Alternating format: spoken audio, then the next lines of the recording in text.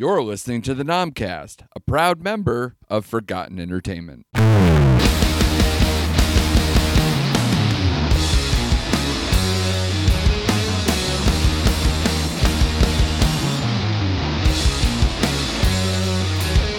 Hello, and welcome to the Nomcast, the Netflix original movie podcast. I am your host, Andrew Morgan.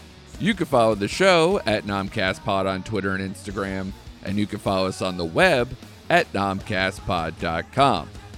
All right, Netflix has been reeling a bit since their 4Q numbers came out, which had less subscriber growth than they anticipated / promised to their shareholders. And of course, this resulted in a negative response from the stock market and inspired many articles and podcast episodes on kind of the state of Netflix and are they in trouble and maybe what they need to do going forward to survive the current iteration of the streaming wars. So on today's show, I figure we would discuss what people are saying about Netflix and explore some of those options that have been popping up. Plus, we will examine the Netflix diss track trying to call out all the haters, aka the new Netflix Sizzle reel for their 2022 movie slate, and see what is in store for the streaming giant and for us as people who cover these films.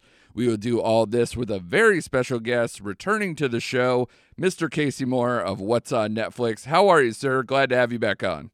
Yeah, great to be back. Thank you very much. Yeah, all good. Thank you.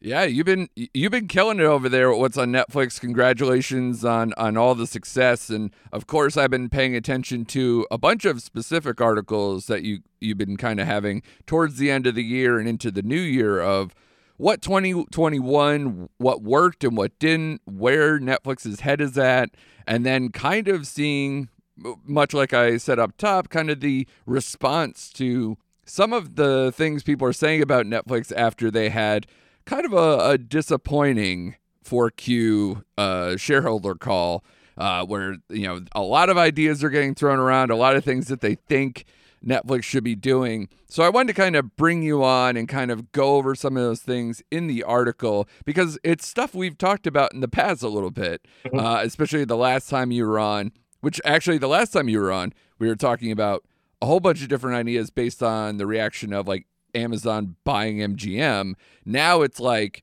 the whole world has changed again, and now we need to do a bunch of other maybe pivots to get through. So I want to do kind of like a quick yes or no to some of the best ideas I thought from the article. You good? Yes, yeah, all good. All right. So one thing that we did mention the last time we talked was an ad-supported tier in terms of people who can kind of do almost like how Hulu is, but in all Netflix, maybe even all Netflix originals.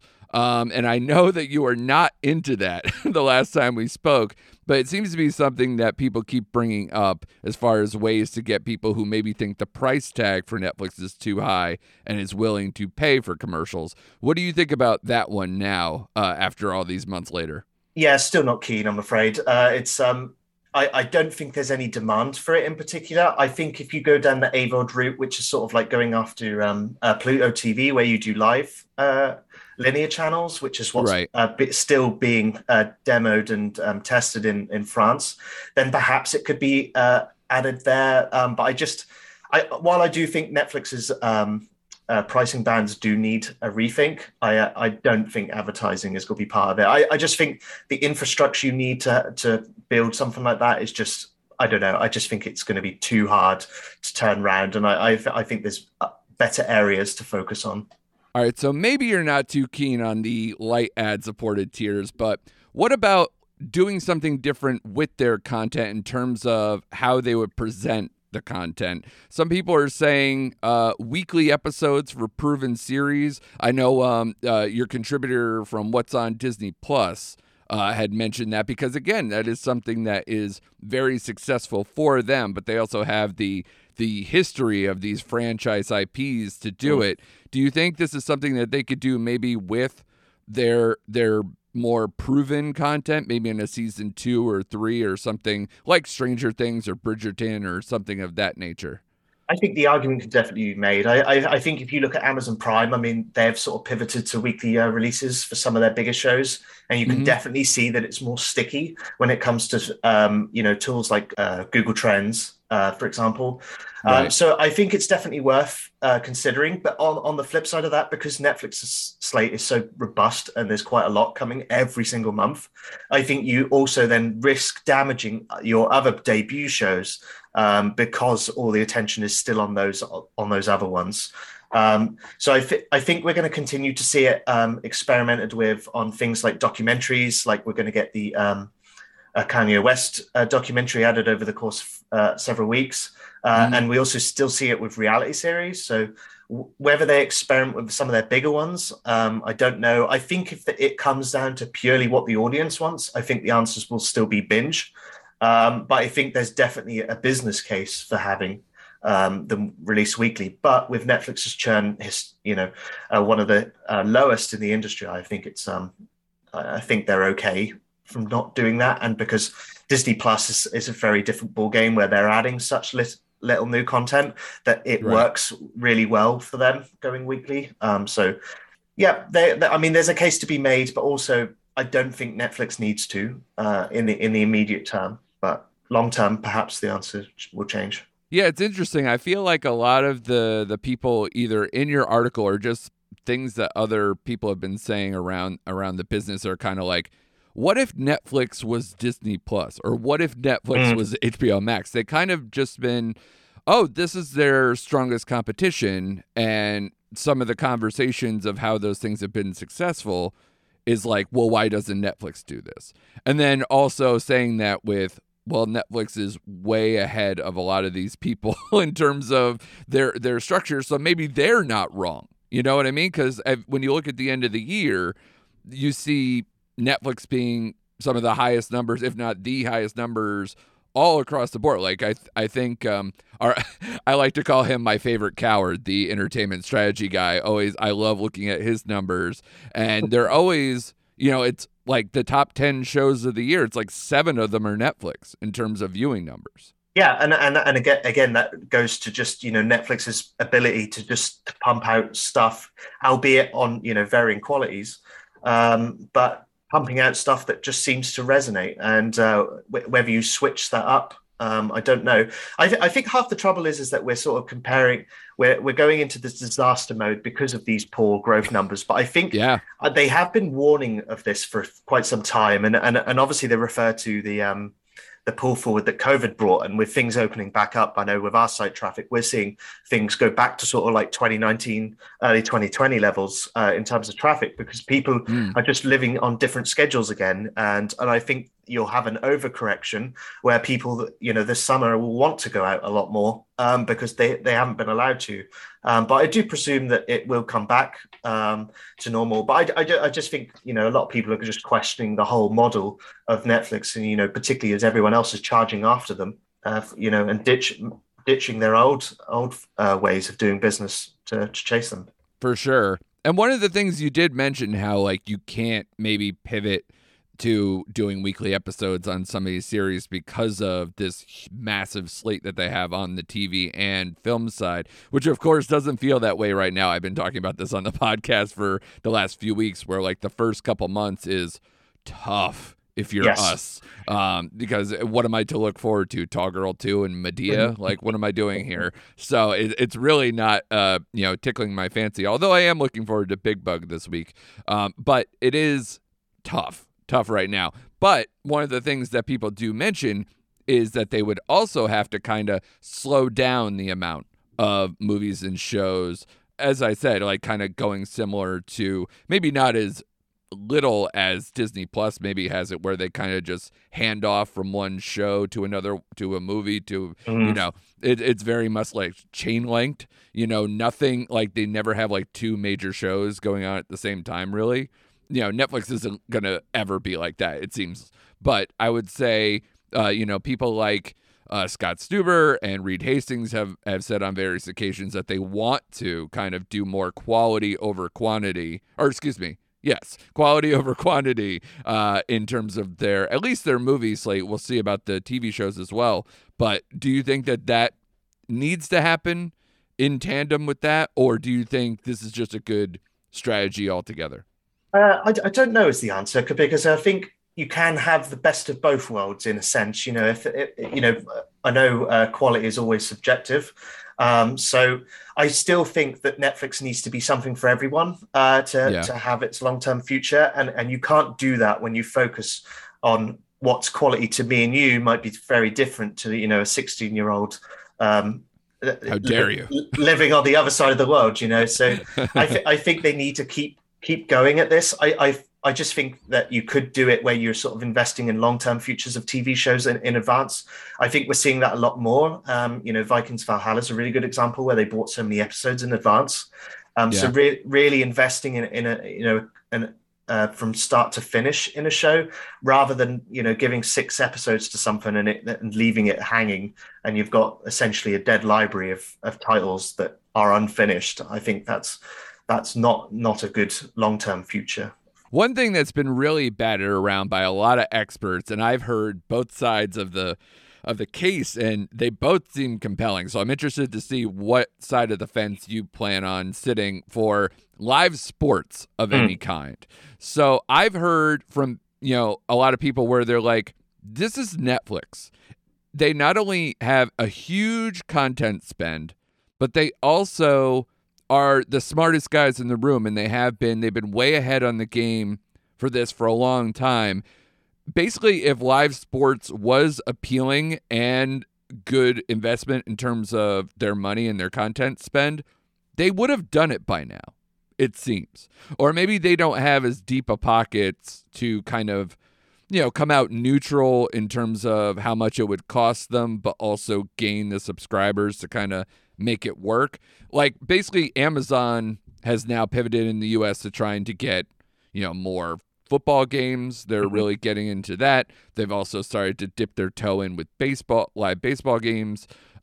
Disney is doing well overseas, especially in India, as part of your article I noticed with Hotstar, because they have cricket and focus on that. Do you think this is something that they maybe not go for one of the major sports, which is, maybe a little bit more expensive for them long term, but, Disney having ESPN and Hotstar, Amazon doing what they're doing, do they maybe need to pivot to some kind of sports? Potentially. I mean, it depends what sport. As you say, I think going after sort of like the NFL rights is just going to be way too wildly expensive. I think introducing a sport to the world, a lot of people sort of cite F1 as being a good one, and I particularly like that one because if you're looking at sports as to keep churn down, so Peacock at the moment is having the Winter Olympics, but that's only lasting for 3 weeks, whereas an F1 season can take over between 9 and 10 months of the year, so it keeps people locked in. So something like that, or a WWE, I think make the most sense. On paper, I think it's just about getting a good price for it. And I think with how artificially inflated everything is in the entertainment world, I think it's going to be a hard job to do. So I think we're going to see a lot more sports documentaries. I know they've just commissioned two new ones with golf and tennis. So I think we'll see a lot more of that. So it's about keeping sports fans on side, even without the live sports. And if an opportunity comes ahead, then I think they will take it. But how they readjust the platform, because obviously it's not suited for live sports, and you could argue none of them are at the moment either, because serving up live sports is very different to serving up just normal TV episodes. So how exactly that will look in the UI as well is an interesting question. But it definitely makes more sense than, say, news, in my opinion. For sure. I think so too. And so a lot of those sports that you mentioned make sense. And F1, they've kind of been doing, I believe, a docuseries on that now, right? So they've kind of invested a little bit in that. And then, you're right. Something that is year round makes a lot of sense. I'm interested, Netflix and golf doesn't seem to be like a brand that would, be like kind of, it makes sense in my head because Netflix is so, I don't know, youthful. You know what I mean? Like that golf doesn't seem to be that kind of an audience, but weirdly that's a global sport that, is watched in a lot of key areas that they're looking forward to. So I don't know. That might be something. Tennis, same way. It's all year round. same Yeah, deal. and So it's really tricky with the global stuff as well because obviously Netflix will be serving out, assuming it would be serving off a single live stream of each sport. But right. obviously you've got to remember a lot of these sports have local broadcasts at the moment as well, where you tend, if you're watching tennis coverage, I imagine if you're watching it on network TV in America, they very much focus on the games from the Americans. So how would you do it so you're Yeah. sort of serving everyone, which is why WWE and F1 in particular don't have that. But on the flip Good side, call. I also think that if you do have sports, you need to include local affiliates still. So whether that would be the BBC still carrying it in the UK or something, Right. just so you're still getting the local and additional marketing, from that as well. So Yeah. And obviously Peacock is double dipping in that way too, where they're going to have the local versions of the Winter Olympics right now, but you can also watch on Peacock, and I believe how it's working, like you're getting kind of like how we were used to watching it on TV versions where it's kind of like highlights and more of these deeper, more personal, story packages to yeah, go along with it. But if you watch it on Peacock, it's literally like, here's the straight live coverage of the event. So it's a little bit different. So maybe they could do that with those other events as well. I've heard a lot of people say they need to do the World Cup, because at least like it's not all the time, but it's something to where they can kind of, dominate globally for a short period of time and maybe a period of the year where they need it, and kind of yes, structure yeah, that's their true. other content around it. So that'd be interesting too. So there's a lot of opportunities, but it is one of those things that it is so expensive. And it also, a lot of people have mentioned that it's content that they can't keep.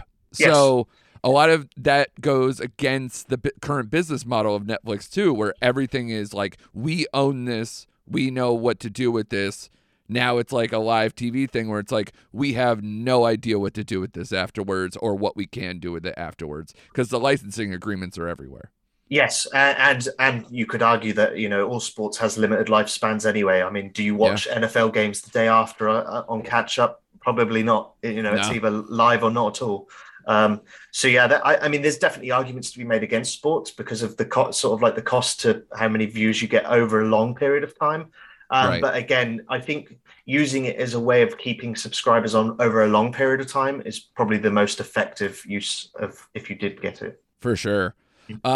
And so a lot of things we mentioned so far have kind of been stuff about their content or adding more content.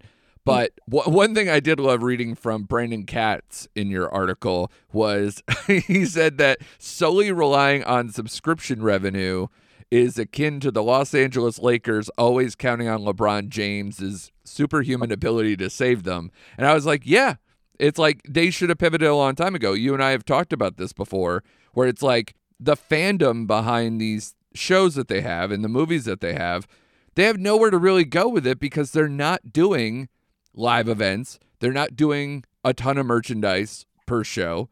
They don't have theme park setups. They don't have cruise lines. They don't have any of these things set up like how Disney has their whole industry, of entertainment industrial complex, as it were. So do they need to do maybe more focusing on that in the future, especially now that they're trying to do, the Tadum thing? Don't even get me started. I'm all over with it, and now especially the website that you seem to be at odds with as well. So it keeps adding on to that for fun. So, but where do you think this goes in terms of other revenue streams for them?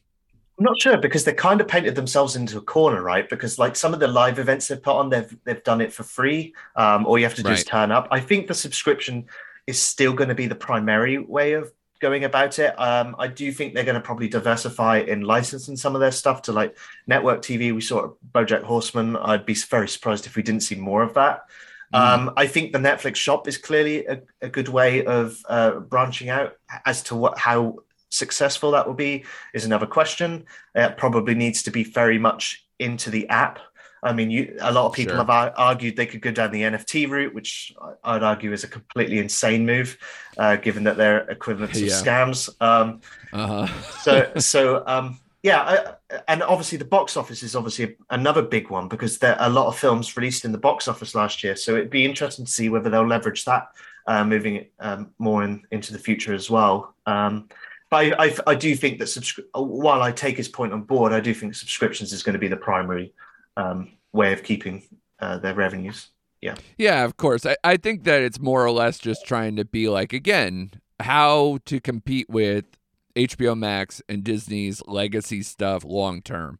How do you build a legacy? How do you build long term conversation about your products instead of just being like taking bites? You know, I want something that's going to like satiate me long term, you know, because we talked about this last time. I go to like these, you know, the horror conventions and saw, you know, people from Fear Street. I thought that was great. You know, that's a good way to kind of open up some of those extra marketing streams. And then you go to, you know, a Comic-Con and you're going to see, you know, The Witcher costumes or something, like people cosplaying for that, and, you know, maybe having more people doing their own individual, you know, I guess appearances and photo ops and things like that. That always adds to these type of things. But if you could control it and kind of be like, hey, we're going to have this kind of like Netflix road show for a summer, you know, and do like a bunch of locations all over the country with the stars of their programming. Yeah. Maybe that works too, you know? Yeah, so I do actually think they're going to go down that route too, because I think it's early this year that they're doing the Netflix as a joke in Los Angeles. I think they've bought up a ton of spaces for stand-up comedians. Maybe, you know, I don't know. I don't want to say 100, but I think it was close to 100 comedians that all have specials on the service are going to be presenting at that. So yeah, I think more things like that, leveraging other you know, cons and stuff, and doing its own events. So I think to Doom was actually a good start as to what they should have, you know, what a fan event would look like. But more like that. And you know, Netflix's YouTube marketing strategy is really good at doing that, as you know, achieving those goals too. For sure. And the one thing that I did take away from one of the pieces of that article as well was a lot of these maneuvers take time. And the problem is when you're so beholden to your stock price that it's not sexy to be like, we're doing something, but it's going to take a few years. You know, like showing some kind of vision is like hard to pitch when you don't know what exactly that revenue stream is going to look like. So that's why short-term things like, you know, Amazon with MGM or you know, some of these other, you know, Discovery Plus with HBO Max showing what they're going to do as far as content stuff, that somehow gets a little bit more sexiness to it. And I know we talked off air. You were saying if you were to mention one thing in the article that maybe something like that would actually be what you would pitch. Yeah, I've always been an advocate of buying up a library one way or another. I think it brings in a lot of benefits, you know, including, you know, stuff that you can then iterate and then build on yourself. Right. So, you know, the big one I love is always Lionsgate. I think they're such a good plug and play. I think that would get Netflix a cable channel, which would get them into that sort of world. It would get them into theme parks in Asia, which would give them a good basis to then grow that. And plus it buys them loads of IP without all the added baggage of a lot of other companies, you know, like Viacom CBS is so beholden to the old world of advertising and network television, whereas, you know, Lionsgate, a company like that, isn't. And it comes with its own streamer and data and tech and all that's good stuff too. So I guess bottom line, you don't think this is a, you know, they know what they're doing, don't change a thing model here. We think that one of these things needs to probably happen to whether it's just to help the shareholders and get their stock back up, or at least to increase subscriber growth. Do you believe that at least? Somewhat. I mean, they were on it. I think they'll continue growing regardless. Actually, I do think that they've just got such a good outlook when it comes to, getting the best talent on board, the amount of stars that they can still seem to attract. Whether Yeah. that's forever, I don't know. But, for the meantime, they still are able to deliver on that. But a lot of people, talk about library, and, Netflix's library is now like 45% all originals now. Right. So whether you argue that there needs to be some sort of complementary library to that, particularly with older stuff, because obviously Netflix can't produce 90s shows because, we're not in the 90s anymore. So You're right. Yeah. whether it's the case you could buy that sort of things, but, they're no doubt running the numbers on that. And Yeah. what we don't see from stuff like the Nielsen numbers is that library content performs really, really well. We do have a lot of library content that is on Netflix, but when it seems to go home to its original platform, it seems to just get lost in the shuffle. So, you could argue that a big show like The Office was only doing as well because it was on Netflix, as opposed to people will follow that show around the world. But Yeah, now that it's on Peacock, I definitely hear about it less, or I yes, see kind of less of that, the meme industry of things throughout social media. People still love it, but they've kind of now moved on because they don't have it. yeah. Well, it's actually interesting, The Office is, because it's actually streaming on more regions of the world of Netflix in 2022 than it was ever when it was streaming just on the US. Which is so it's on the UK one now, for example, and most of Europe, in fact. Yeah, what's interesting is that when I think about the current iteration of the streaming wars, I feel like the big thing that Netflix would be the envy of is their global reach. But what's one thing that I read from your article is that they still have work to do there, as they're kind of struggling in India. Yeah, India is a really good example. I think a lot of people treat that one as a really good growth center, because clearly it's got a huge population, and one that's advancing really fast. But I think Suchin does a really good job of sort of distilling as to why it doesn't do well there, and I think it's really just a case of you've got to throw a lot more mud at the wall to get some of it to stick. And I also think that they've made big bets that have misfired as well, for numerous reasons, and ones that I can't articulate because I'm not from the region. I could say Right, yeah. why some of the UK stuff doesn't hit home. But, I think it really comes down to each region is going to be, very specific as to what goals they need to achieve there. Right. Yeah. So let me, before we get to the sizzle reel here and kind of like see where 2022 is heading and all of that, one thing I did want to kind of pick your brain is where you sit with kind of the streaming wars. Like, who do you think made the biggest gains in 2021? And do you think 2022 is going to be a little bit different? So for who did the best in 2021, I think I said in my article that I think HBO has made a lot of good strides forward. I think they are easily the best when it comes to content, both new and old. Disney Plus, I think, depending on where you live, if you live in the US, has been a bit disappointing. I think if you're not a Star Wars or Marvel fan, I think you go hungry a lot on Disney Plus, and have to rely on Hulu. But yeah, HBO Max is the one I'm most excited about. I think their slate going forward and their IP is just amazing. And I think while they don't hit home runs on everything, I think HBO is a good brand to bet on. And they're the ones that I think, rightly or wrongly, they put their entire movie slate on 2021, which you could argue without a pandemic, they wouldn't have been doing that. But right. Yeah, I think they're the fiercest competitors with Disney in a third. Yeah, it's interesting. I agree with a lot of what you're saying. Like, I kind of wrote down, if I'm X, I'm intimidated by Netflix because of Y. And so I'm interested, if you disagree with any of these. So if I'm Disney Plus, I'm intimidated by Netflix because of their global reach and their volume of yearly content, especially in TV. It can't be matched. Like, they're so far ahead in terms of how much they make. If I'm HBO Max, I'm intimidated by Netflix because of, again, the global reach, because HBO Max is not really big overseas at all. HBO Max also has a lot of issues with their platform. It's super slow and hard to get to. Some of their more appealing brands that they have. So I think they don't do that as well as, say, even Disney Plus does, which is weird. And Netflix is also better at being a more family-friendly content than HBO Max is too, because I think HBO Max is really good at making content, but a lot of it is like for adults or like prestige stuff.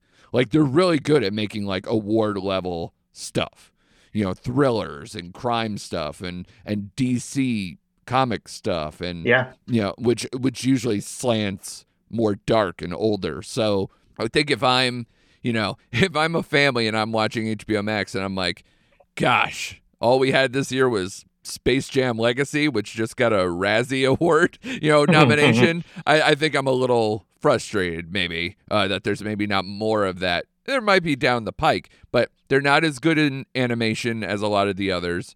And it's going to be an interesting dogfight with that going forward in terms of trying to reach families.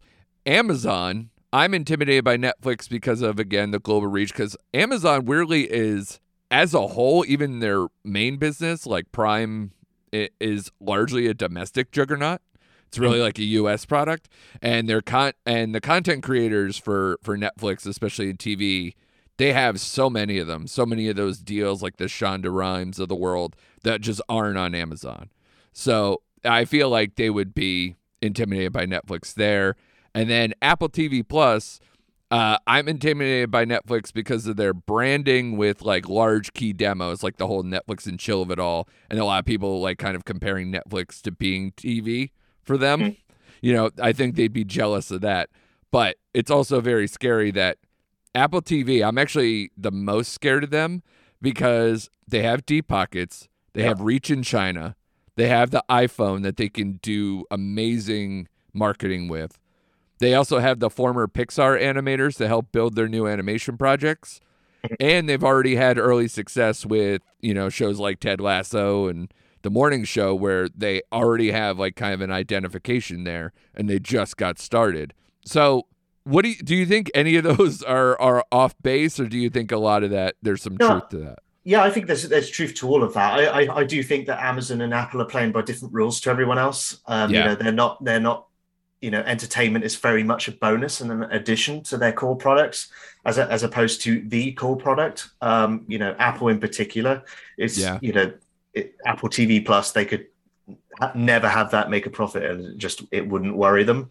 I do think the prestige of Apple is well, I think it's great for the consumer for one. I do think competition is making better shows on the whole. I think if you are putting out a rubbish show, I think it gets lost so quickly now. And then Amazon's really interesting because it's clearly going after that prestige while trying to maintain something for everyone too. So it'll be interesting to see where they end up. I think Amazon Prime's slate in the US is probably the weakest compared to other places in the world. I'd say that Amazon Prime is probably like the second best streamer here in the UK, just because the amount of exclusives and originals they get from your networks is quite astounding. Interesting. Yeah, because again, it's that spend. They just have unlimited assets, in terms of deep pockets and money to burn. They don't care. And that's why they don't care so much that they're not balking at the live TV sports aspect of things. They're just like, how can we get more people to subscribe and more people to be here? Oh, put an NFL game on a Thursday and tell everyone it's here. Okay. I imagine Amazon Prime churn is very, very low anyway. So really, it's just about being, adding incremental value to it, because most people are still using it for the next day shipping on their socks. So of course, yeah. Which again, why that's a big deal domestically. But it's interesting that you tell me that they're as successful in the UK. Or more successful in some of these other streamers. That's actually very interesting to me, because to me, Amazon, the appeal of them is that it's built into the whole Prime universe of it all. And then you also kind of have this whole, them and Apple have the rental industry, which I'll tell you, when I was in, when I had COVID and I was quarantined from my wife and kids in my own home, it was like, I have a TV here. And what can I do with it? And a lot of it was, I was trying to catch up with movies I didn't see in 2021, but they weren't on the streamers yet. No. And a lot of them are, PVOD or whatever. And all that went through Amazon. So I was just constantly feeding Amazon, outside of my Prime subscription, just giving them all that rental revenue. So that's something that Netflix doesn't have. It's something that HBO Max and Disney Plus doesn't have, unless you talk about when they were doing the, I rented Black Widow in that premiere period or whatever. Yeah, sure. Well, $30 Netflix obviously still has their DVD rental platform, but obviously that's very detached from the streaming side of things nowadays. Yeah, although I hear it still makes a decent amount of coin for them. Like, it's not nothing. Otherwise, obviously, they would have gotten rid of it. But and honestly, when I saw you guys, I think had a article about it, I was like, maybe I should do that. maybe it's better to like have that versus like, say, some of these other streaming platforms, which I use for mostly their older legacy stuff, versus like their newer shows, like Hulu. I don't watch a lot on Hulu, but like I'll go back and watch like old shows or old movies that they have or something, and I can get those through the DVD program with Netflix and probably spend less or around the same and get a wider variety. So it seemed appealing to me there. Yeah, and of course, you just can't have the same sort of instant gratification that you do, having to sit by your mailbox waiting for a few days. Right. But I've often said, it's a really good companion to the Netflix streaming, particularly if you don't want all the streaming channels, because there are so many. And that's what I would really say is that Netflix, their libraries in international regions are I've referred to it as a golden age at the moment, because we're kind of still getting the best of both worlds, where everything's not fragmented. Where in the US, streaming, you're almost having to become a bit of a juggler, where you have to pick which streamers you want for certain months. And I actually think that that's a big problem for everyone. I think if we don't see amazing growth from like the likes of HBO Max and Disney Plus in 2022, I think all streamers have big issues where you could argue that they're all eating into each other's share of time and therefore all losing revenue because of that. Yeah, and one of the things, we kind of talked about it a little bit with the offering maybe an ad subscription, tier or whatever, but I would say, do you think, because part of this was that they increased prices across the board, I don't know if that was just in the US or whether it was global, but is this something that you're hearing?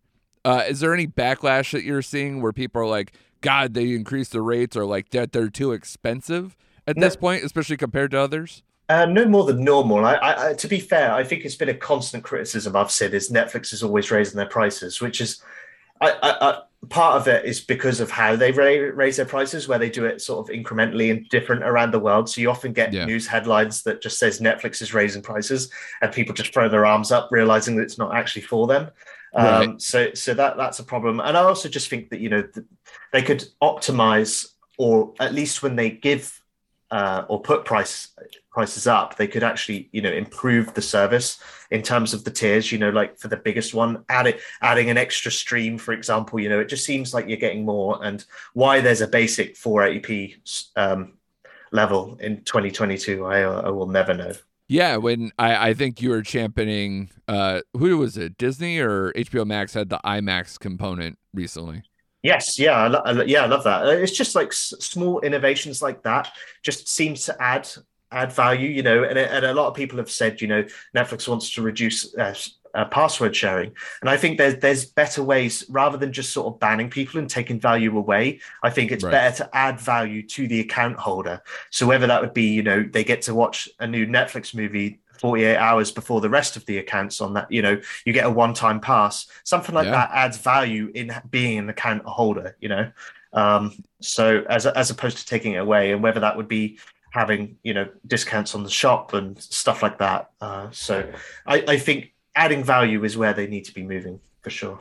Yeah, absolutely. And that's most have been what we've been talking about in this whole first half, kind of dissecting your article. What I'd like to do is, now that we've given everybody so much information, let's go even further. And after this break, we could talk about that massive 2022 Sizzle reel that came out, what maybe you're looking forward to, or maybe what's been, driving a lot of traffic. And a lot of interest on your page, and then also maybe see what does this mean for Netflix's strategy going forward. We'll be right back. Hi, I'm Mike Field. I'm Mike Butler. And you're listening to the Forgotten Cinema Generic Ad. Join us every Wednesday as we talk about films that seem to be forgotten by audiences, whether it be because a more popular movie was released at the same time or the film simply didn't catch on with an audience in its initial run. We'll discuss what we love about the film, maybe don't love about it, but we'll always recommend you revisit it. You never know, you might find your own forgotten gem. Forgotten Cinema is available wherever you get your podcasts or at ForgottenCinemaPodcast.com or ForgottenEntertainment.com, as we are a proud part of the Forgotten Entertainment family. I swear I talk more in the episodes. Do you like beer? Do you like podcasts? Do you like beer podcasts? Then check out Crackin' One Open, a podcast about brews, news, and pop culture reviews. Every week, we crack open a new craft beer from breweries around the country. And sometimes the world. We'll talk about how it was made, what's in it, the history of the brew, and the brewery. Then we'll give our tasting notes, and while we're finishing up, we'll talk about some of the latest goings-on in the world of pop culture. So check out Crackin' One Open with Mike and Elise, part of the Forgotten Entertainment family. All right, so let's move forward a little bit and let's talk about, you have a bunch of articles about the 2021 year in review, and then we're also getting this massive download of, 87 new movies from the 2022 Sizzle Reel? Absolutely, yeah, and it's only going to add from there, because I will talk about noticeably absent titles at one point in this conversation, but what I want to know from you first, Kasey, is so last year they did this, right? They had the big 2021 Sizzle Reel at the beginning of the year, and they tried to get you all revved up. And I felt like that video was kind of characterized by, wow, they're really steering into the action segment. They had, Red Notice was their big ticket thing. You had a bunch of other, star-driven, smaller action movies. You had Sweet Girl with Jason Momoa. You have kind of more a Jean-Claude Van Damme movie, and some of these other, prestige action stars coming over and making some noise. And this year, I don't know if I would characterize it as that was what made 2021 quote unquote successful, if you look at it. And then, of course, that reel also ended with Don't Look Up, which, was one of their most successful movies of the year. So well done there, but it's also something that signaled that is an all-star cast, and they're going to try to kind of between that and Red Notice open movies with movie stars, kind of this old feeling of how movies used to be. It used to not be all IP. It's well, if you don't have IP, what do you got? You're going to be star driven. So what did you think worked in 2021? And then, how are we moving forward with what they started in 2021? Yeah, I think what you say is true. I think they've got a particular emphasis on action, as opposed to any other distributor. And I also think they really do well in the family arena as well. I think We Can Be Heroes did really well towards the beginning of last year, and some of their animation pickups were superb. Wish Dragon's a good example that performed well across the world. Vivo and the Mitchells versus the Machines and Back to the Outback. That they all did really well. So I think that there's good stuff there, and I also think their awards slate last year was pretty decent. The Power of the Dog seems to be the runaway success. With Don't Look Up being a lot more controversial than I think it was supposed to be, but perhaps for its benefit, because it's now one of the most watched films ever. So I think a good dose of controversy helps in a lot of cases. Yeah. But yeah, sporadic and sort of not a consistent slate last year, but plenty to talk about still. Yeah, I agree. I mean, this year, I would characterize it as if they didn't get bailed out by Sony, this would be a bad year. Yes. And I think because Mitchells versus the Machines got them a lot of mileage in a part of their schedule that was dead. It was right after the extension of the award season, where they had all that early stuff with Malcolm and Marie, Pieces of a Woman, White Tiger. They had all these things that, in months like now, usually are dead months. And they kind of extended that into the early spring because the Oscars got pushed so far back. But I think Mitchell's came out around April-ish. It did, yeah. And it was wow, we got something great in a normally terrible part of the year. And it was eye-opening. It was probably the best thing on any streamer around that time. And it's obviously also part of the Oscar conversation for them because of it.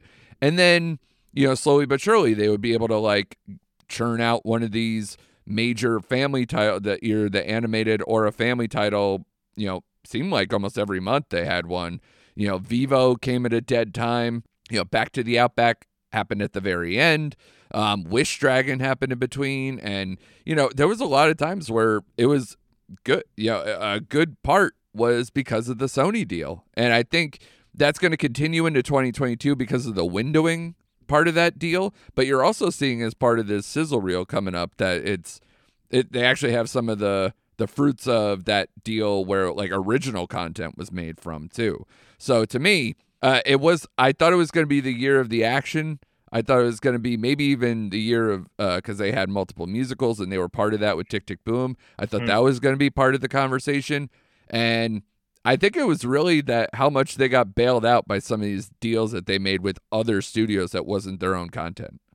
Yeah, that's probably a fair assessment, to be fair. There was some, I mean, Army of the Dead is a really good exception. That seemed to have done well. And obviously with Zack Snyder, they've got future projects with him. So that makes a lot of sense. And I think he has a sort of inbuilt fan base, almost cult-like in a sense. Yeah. But the mixed bag. And I also think that, when you do reviews and go back over a year, because they release so much, it's actually hard to sort of pinpoint and, really remember what they put out. Yeah. So, I'm just looking over the list now, and there's a few of these I've watched and I've completely forgot about. So, yeah, it's weird. I don't know how you guys feel about over there about Fear Street. I thought that was so successful and such a great idea and well executed that I remember that more fondly, especially because it was a week after week thing. That I remember that so much more fondly than I do a lot of the other stuff throughout the year, because it was kind of this eventized thing. It was something that you had to follow week after week. And there were like, you had articles about their soundtracks and a lot of things kind of like putting the clues together to kind of go week after week. So it's kind of cool, that how that was structured. And I think they should do that more. It basically almost shows that their best way of doing movies is TV, like, because they're so good at TV that maybe they should do maybe more of that influence into movies, because that's kind of how Marvel operates. They're kind of just, episodic movies, so why not, right? So I would say that things like that really made my year. We kind of went over our top fives a few weeks ago, and I feel like that one was a common theme with that discussion. And then, I think their award slate is pretty good, and obviously they're seeing the fruits of that. Tomorrow, we're doing this on a Monday, that Oscar nominations come out. BAFTA nominations on your side of the world came out last week. So there's a lot to discussion, and there's a lot to like if you're Netflix, because they're getting nominations left and right. So with probably about 6 or 7 movies, so that's pretty good. That's pretty amazing that they can hold that many movies in the Oscar slate all at once. But as we move towards 2022, the Sizzle reel that came out, it kind of made me feel like they're pivoting into a lot of the things that we thought were successful.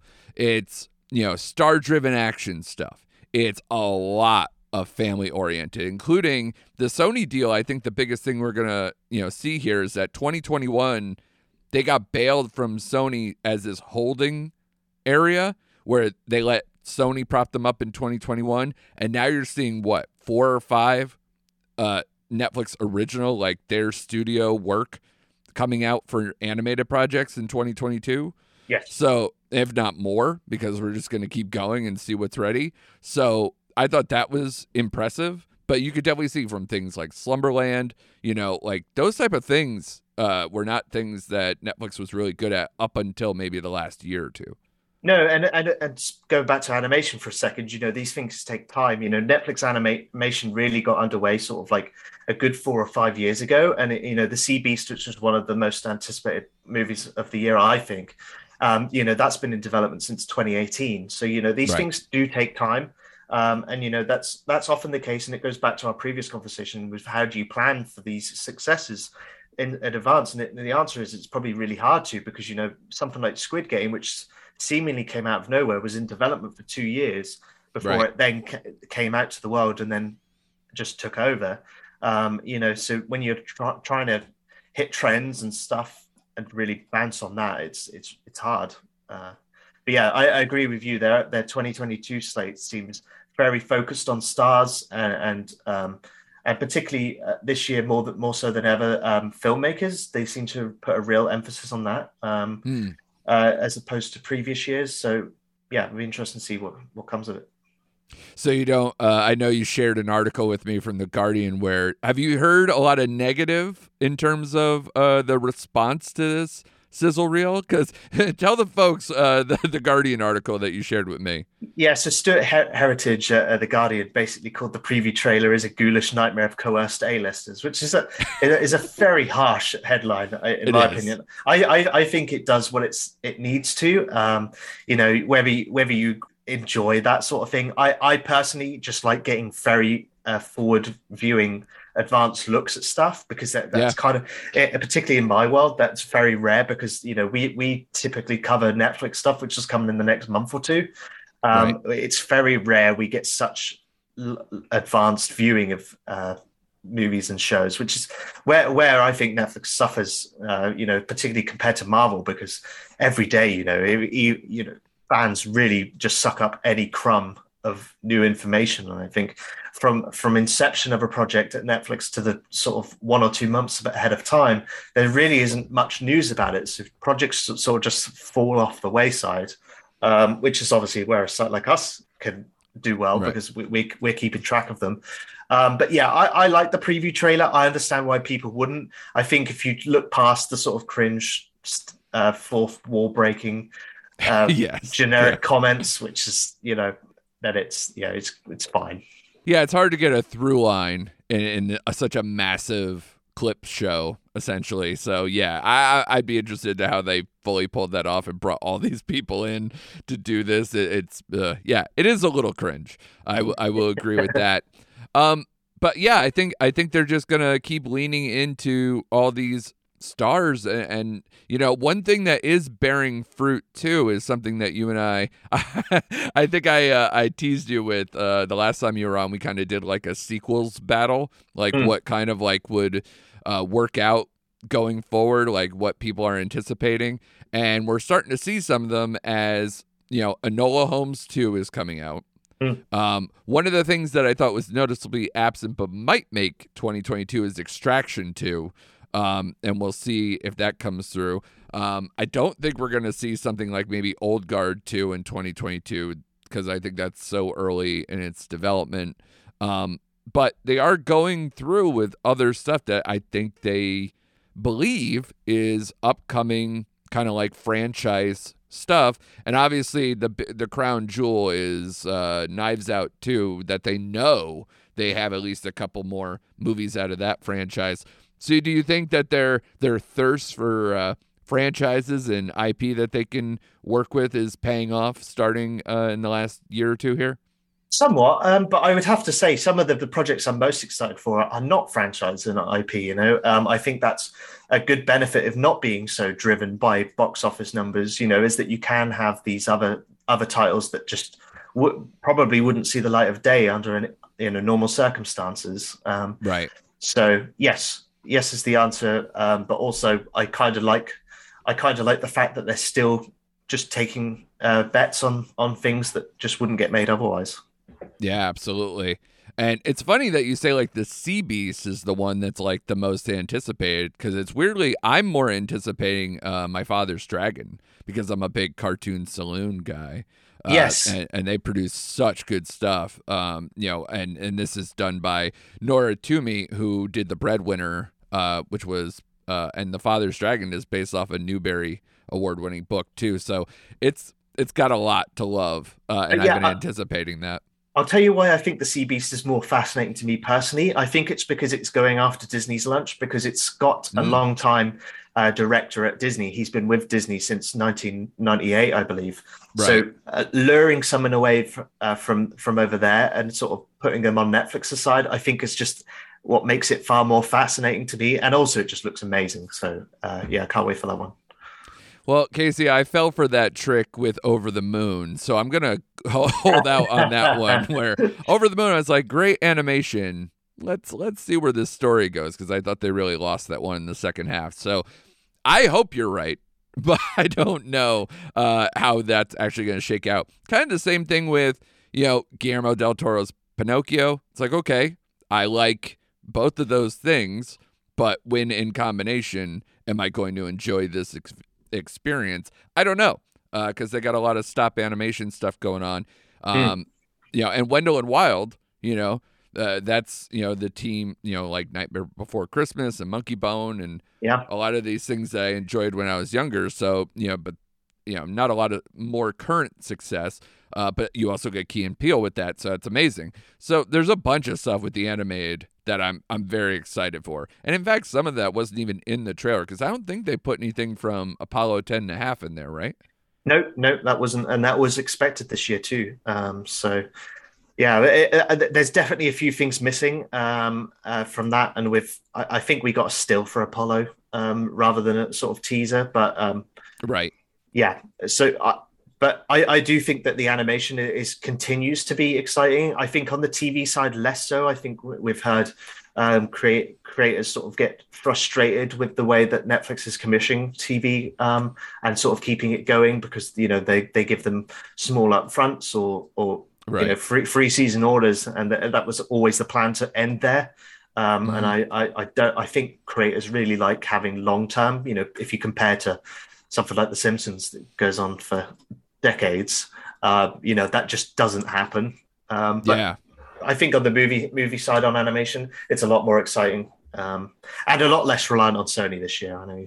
Yeah, absolutely. That's what I'm saying. They're kind of taking a hold of their own. So if that's what you could say about this year, maybe it might be more fruitful for them from their own studio is possible in terms of these, or even just some of these deals that might actually churn out something. Like I think about Kenya Barris, who the Blackish creator, who gets to do You People here with Jonah Hill, Eddie Murphy, Julia Louis-Dreyfus, but his show didn't work for Netflix. So maybe we'll get something from that deal going forward. They also get, their TV star from Lupin, Omar Sy, doing a buddy crime comedy. So you're seeing a lot of global stuff here too, between Carter, and I'm actually very excited for the Train to Busan and Peninsula and Hellbound creators doing a South Korean movie on here as well.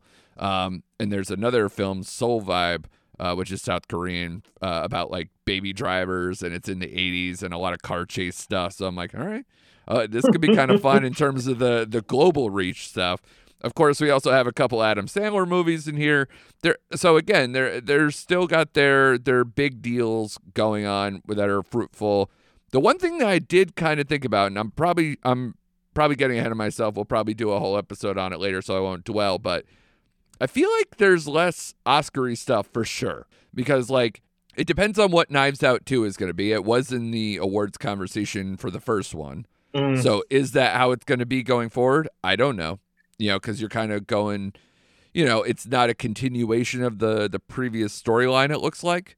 So I think these are going to be kind of, not Agatha Christie, because that seems too reductive, but you know what I mean, where it's kind of like Pink Panthers. You're coming up with new versions of how to bring Daniel Craig's character in and solve these murder mysteries, essentially. So I think it'll be very successful, but I don't know if that turns into Oscar stuff. I know they definitely have White Noise from Noah Baumbach as one of these kind of central things for their award slate. And Blonde, I've heard very bad early things with this one. Yeah, so I feel like they've been covering that for years. Yeah, and that's Andrew Dominic, who's kind of not done much in a while. I think they just know hey, we have an Ana de Armas movie here. We're going to release it eventually. But I think they just don't know what to do with it, honestly. Because I think it's more hardcore than Netflix anticipated, from what I understand. No, that's fair.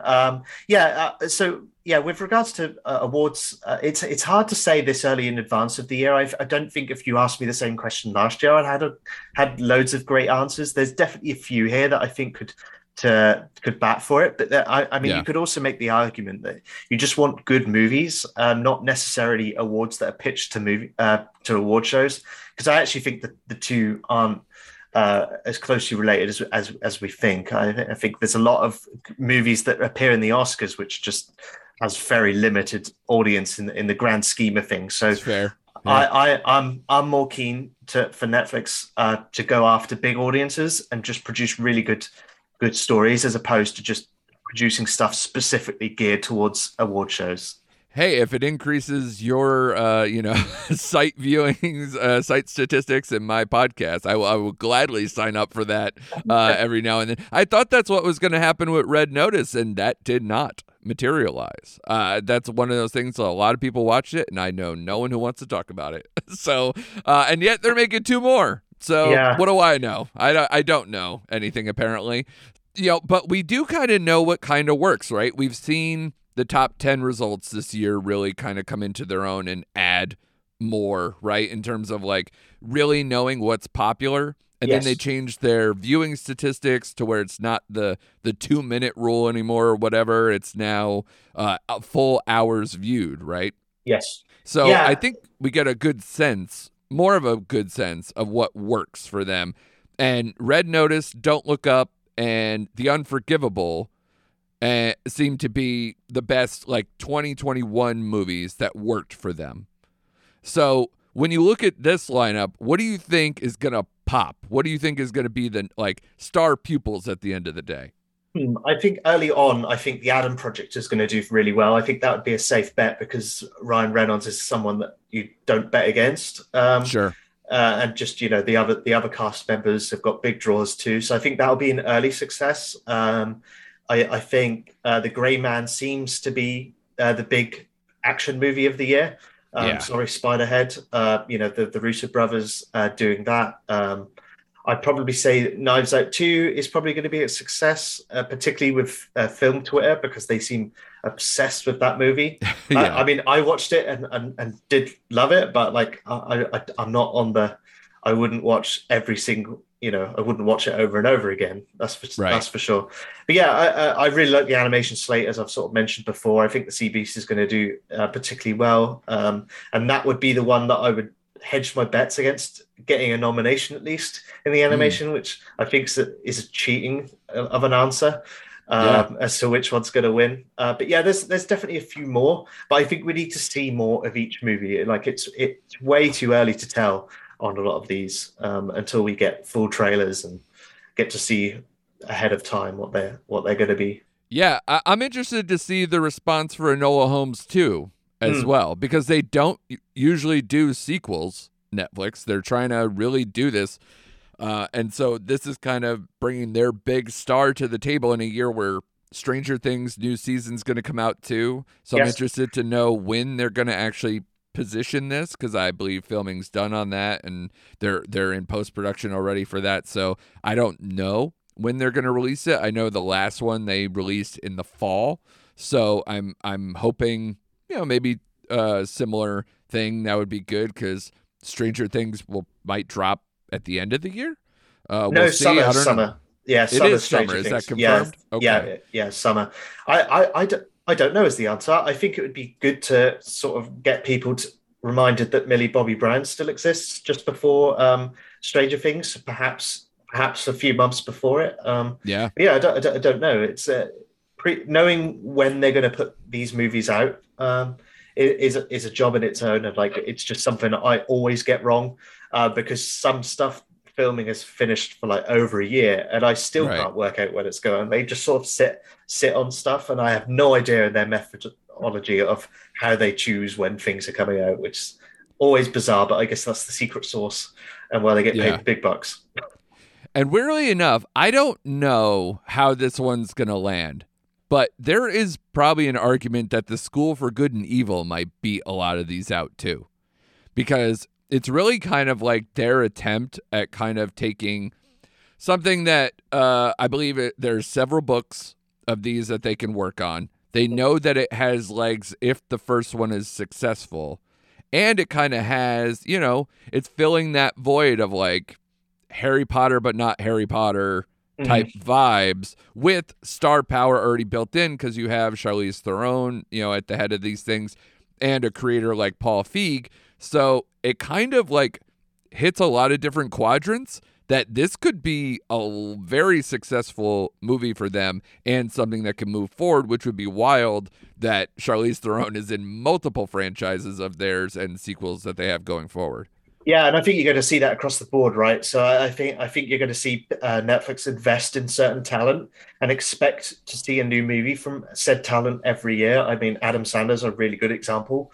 Yeah, Ryan Reynolds is turning into that too. Of course, yeah. Adam Sandler's a really good example because it's not just his own sort of crass comedy movies either. Spaceman and Hustle are both out this year, and they're not his traditional sort of wacky roles. So, but as for the School for Good and Evil, I think my colleague Jacob is far more up on that one. Okay. For me, it as someone that doesn't know a lot about the background because he covers it, like it just doesn't seem to appeal to me. But then I wonder if it's more targeted towards families than it is me. Yeah, for sure. I mean, again, that's kind of where the Harry Potter movies started before they got a little more advanced and darker and whatever too. So it'll be interesting if they really are going to commit. And in the same way, I think this is going to be a good kind of precursor to what happened where they acquired the Roald Dahl library and what they're going to do with a lot of those going forward, especially now that Wes Anderson is going to make Henry Sugar, right? Yes. Is the film that he's making. And those could either be, an anthology kind of movie like The French Dispatch, or that has, I think, either multiple books or multiple stories at least that they can kind of potentially do more with going forward. So that'll be interesting too. And if they keep doing these, then they're going to slowly but surely build up that library and have these kind of, extra layers where they get stuff going forward with it. So if you had to pick, though, one that is going to be the quote-unquote red notice of the year. I mean that more in viewing statistics than success as a movie. But if the most watched thing from that early 2022 reel, what do you think? I'm going to go safe. I'm going to say The Gray Man. I think it hit similar boxes to Red Notice, and it sort of like Extraction. I think it's got the big stars involved. And hopefully it's a good movie. Hopefully. Yeah, and Chris Evans' mustache is a good start, so I'm totally down with that. His haircut and everything else, it's wild in there, so I'm totally for it. One noticeable absence for me, anyway. We already talked about Extraction 2, which last I knew, principal photography started in December, so that might be tough to get that to be in the same year as Spiderhead and also make it by the end of the year. We kind of talked about that. But The Killer, David Fincher's movie, not listed in this giant rundown, and production seemed to have run up till around now. So I don't know if we're going to see it, but I'd love to see it. Yeah, I wouldn't count on it. I'd probably say that's probably a 2023 safe bet. I think I think it's still ongoing, but yeah, I agree. It's quite exciting, that one. And of course, once he's done with that, then he's definitely going to work on Mindhunter season 3 because I'm willing it into existence. I hear you. Your lips to God's ears kind of a situation there, man. I would love it. I would love it to happen. And I'm hoping maybe that void can be filled in slightly by The Pale Blue Eye. Yes. I'm very interested in that one as well. That's Christian Bale, kind of grooming or getting aided by young Edgar Allan Poe on the West Point campus with a murder mystery. So that sounds pretty cool too. I hope that's as good as it sounds on paper. So again, there's a lot of stuff here to like. There are maybe some surprise prestige stuff like Rustin or Shirley. Rustin's a really good shout, actually. Yeah, big time. Yeah, Coleman Domingo is so hot right now. He could do a lot of. He does a lot of good things, and he's doing very well. Shirley, again, having Regina King is always helpful. She's always in the awards conversation, or at least has been more in the last couple of years. And and shout out to it. There were a couple of movies shot in my own backyard here in Connecticut. The Good Nurse being one of them. That looks interesting with Chastain, and yeah. There's a Judd Apatow movie here. There's a bunch of good stuff. It's just, I don't know. It's so down the middle of the road that it didn't like excite me one way or another. It just was like, all right, let's hope for the best. I think a lot of them are going to be very highly viewed because of the stars, but I don't know, based on their track record, how much of them are actually going to be good. Yeah, that's true. But then, if you compare it to other distributors, I mean, do you have a really good idea of which ones are going to be big hits for Warner Brothers? I mean, I could barely mention anything that's coming out from that studio Batman, this year. And that's it. Yes, the Batman. And then obviously Disney has a bunch of Marvel titles again this year, right. Of which course. Are safe bets. But I don't think anyone's got the broad slate, especially when it comes to, I mean, we've mentioned it loads of times, it's particularly when it comes to international titles. A lot of the movies we don't get to talk about a lot there because, we don't know a lot until they land on our doorstep through one way or another. So, they're batting on all firing all cylinders there. I think this is a strong year for a lineup. I think there's going to be a lot of filler, but I also think there's enough good stuff here to, get anyone excited. You said like Adam Project is probably, that March release date, it scares me, quite frankly, because usually big titles of theirs, they don't release this early, but hopefully that works out. But what do you next? Like, what's your big thing that you're looking forward to?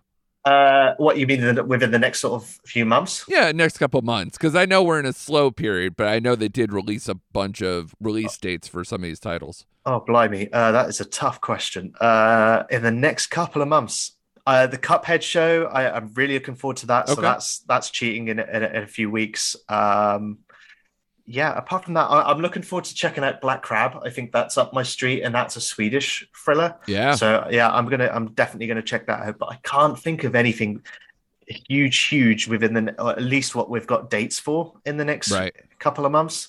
I think it's very much slanted towards summer and the end of the year. Yeah, I was thinking about doing like a kind of like ode to Noomi Rapace for Black Crab, because she has so many Netflix originals and not a lot of people have watched them. So it's almost like, she's got to have like 4 or 5 easily. Yeah. And nobody would know. Yeah.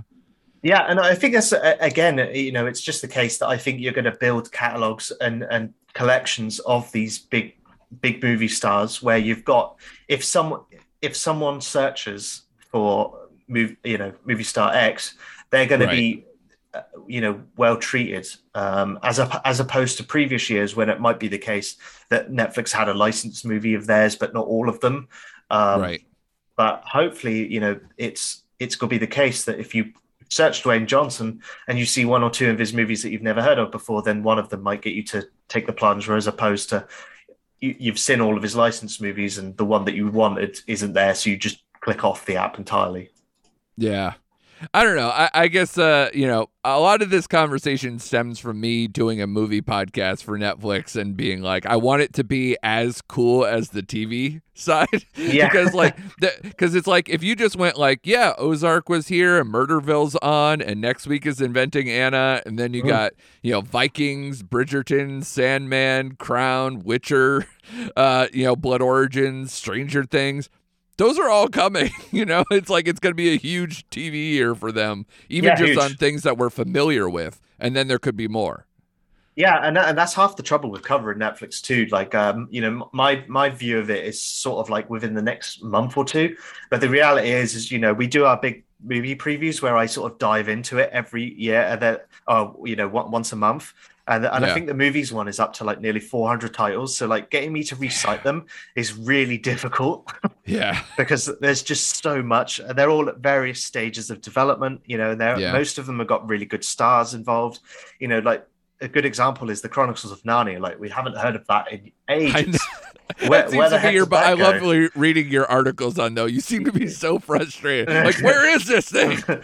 Yeah, where you can't even get like any information. Like you'd at least sort of hear about, things are ticking over. They're still developing it, but that one's just gone so quiet. It's it's crazy. Yeah. One quick question before I let you go, because you are so ahead of the curve on a lot of these things, and I feel like I am because of you, so I appreciate that. Did you see any reason for this Squid Game thing to happen? I don't want to say I predicted it, but I did put out a tweet a few weeks beforehand saying this looks pretty dope, and that was all I put. So that is my prediction as to say it's going to take over the world. No, I think that's one of the cases where Netflix's ability to get earned media, and this is partly why I have such a problem with Tudum, because they're trying to make their own earned media, and it just comes across as disingenuous. Yes, and they do so well at that that it's hard for them to tell what's going to be good. As I mentioned earlier, making predictions as to what's going to work in 2 to 3 years is almost impossible. Which is why having such a big slate, so that, for example, if Boba Fett failed for Disney Plus, they're now got to wait a few months for a next big hit, and I think Disney Plus can weather that, but I don't think other streamers can, which is where the competitive nature of all of this comes into play. Absolutely. And spoiler alert, Boba Fett wasn't working, so it turned into The Mandalorian. Sorry, everybody. I watched the first episode and just decided I'm going to just wait. I can't. I'm not waiting weekly for this. I'm just going to wait and watch it all at once. Yeah. No, it's a good call. That's actually very good. I wish I had done the same. But thank you so much for your time, man. You're always so generous with it, and I appreciate you coming on and exploring a lot of these topics that I've been reading, on your site, and just kind of going, God, I don't know what works here. I don't know what to look. The outlook will be in 2022, but I think we have a pretty good shake now, and that's thanks to you and your team. Anything coming up? I know I got blown away today by Rebel Moon doing back-to-back movies dropping reportedly. on your website. Reportedly. We still don't have confirmation on that one, but yeah, it does seem like they're giving him a lot of leeway to push that, and by all accounts it does sound pretty decent. It sounds a bit like Star Wars meets his DC universe, so hopefully that one comes good. What else have I been tracking? A really good one is like just little things like Dead to Me season 3, like little things like that, hopefully do really well and go out with a bang. Yeah. I'm looking forward. Do you know when Russian Doll season 2 is going to come? I feel like I'm just asking those. It's wrapped up. I should imagine it's this year, but as to when, no idea. Not March, because we've pretty much got March's slate now. So it's not March, but okay. Soon. Excellent. TM. It's one of those shows that I loved but it's so conceptual that I have no idea what to expect for season 2, and I'm getting very antsy to see kind of like early first look of what it even going to be, what it's going to be. I have no idea. Yeah, sadly that one was caught up in the COVID nightmare. So yes, it's true. Which is the case for a lot of it. Like Stranger Things season 4. I mean, they're going to be retired by the time season 5 ever sort of sees the light of day. So yeah, they should just keep shooting, because it's going to happen again. We're going to go through this nightmare over and over. So I appreciate it again coming on here, Kasey, and everybody go check out whatsonnetflix.com. It's such a valuable resource, and definitely will give you all the updates you'll ever need, including me just pointing straight questions at Kasey for on a podcast, holding him hostage, trying to get more information out of him. So thanks again, man. I appreciate you. We'll have you on real soon. Anytime. Thank you.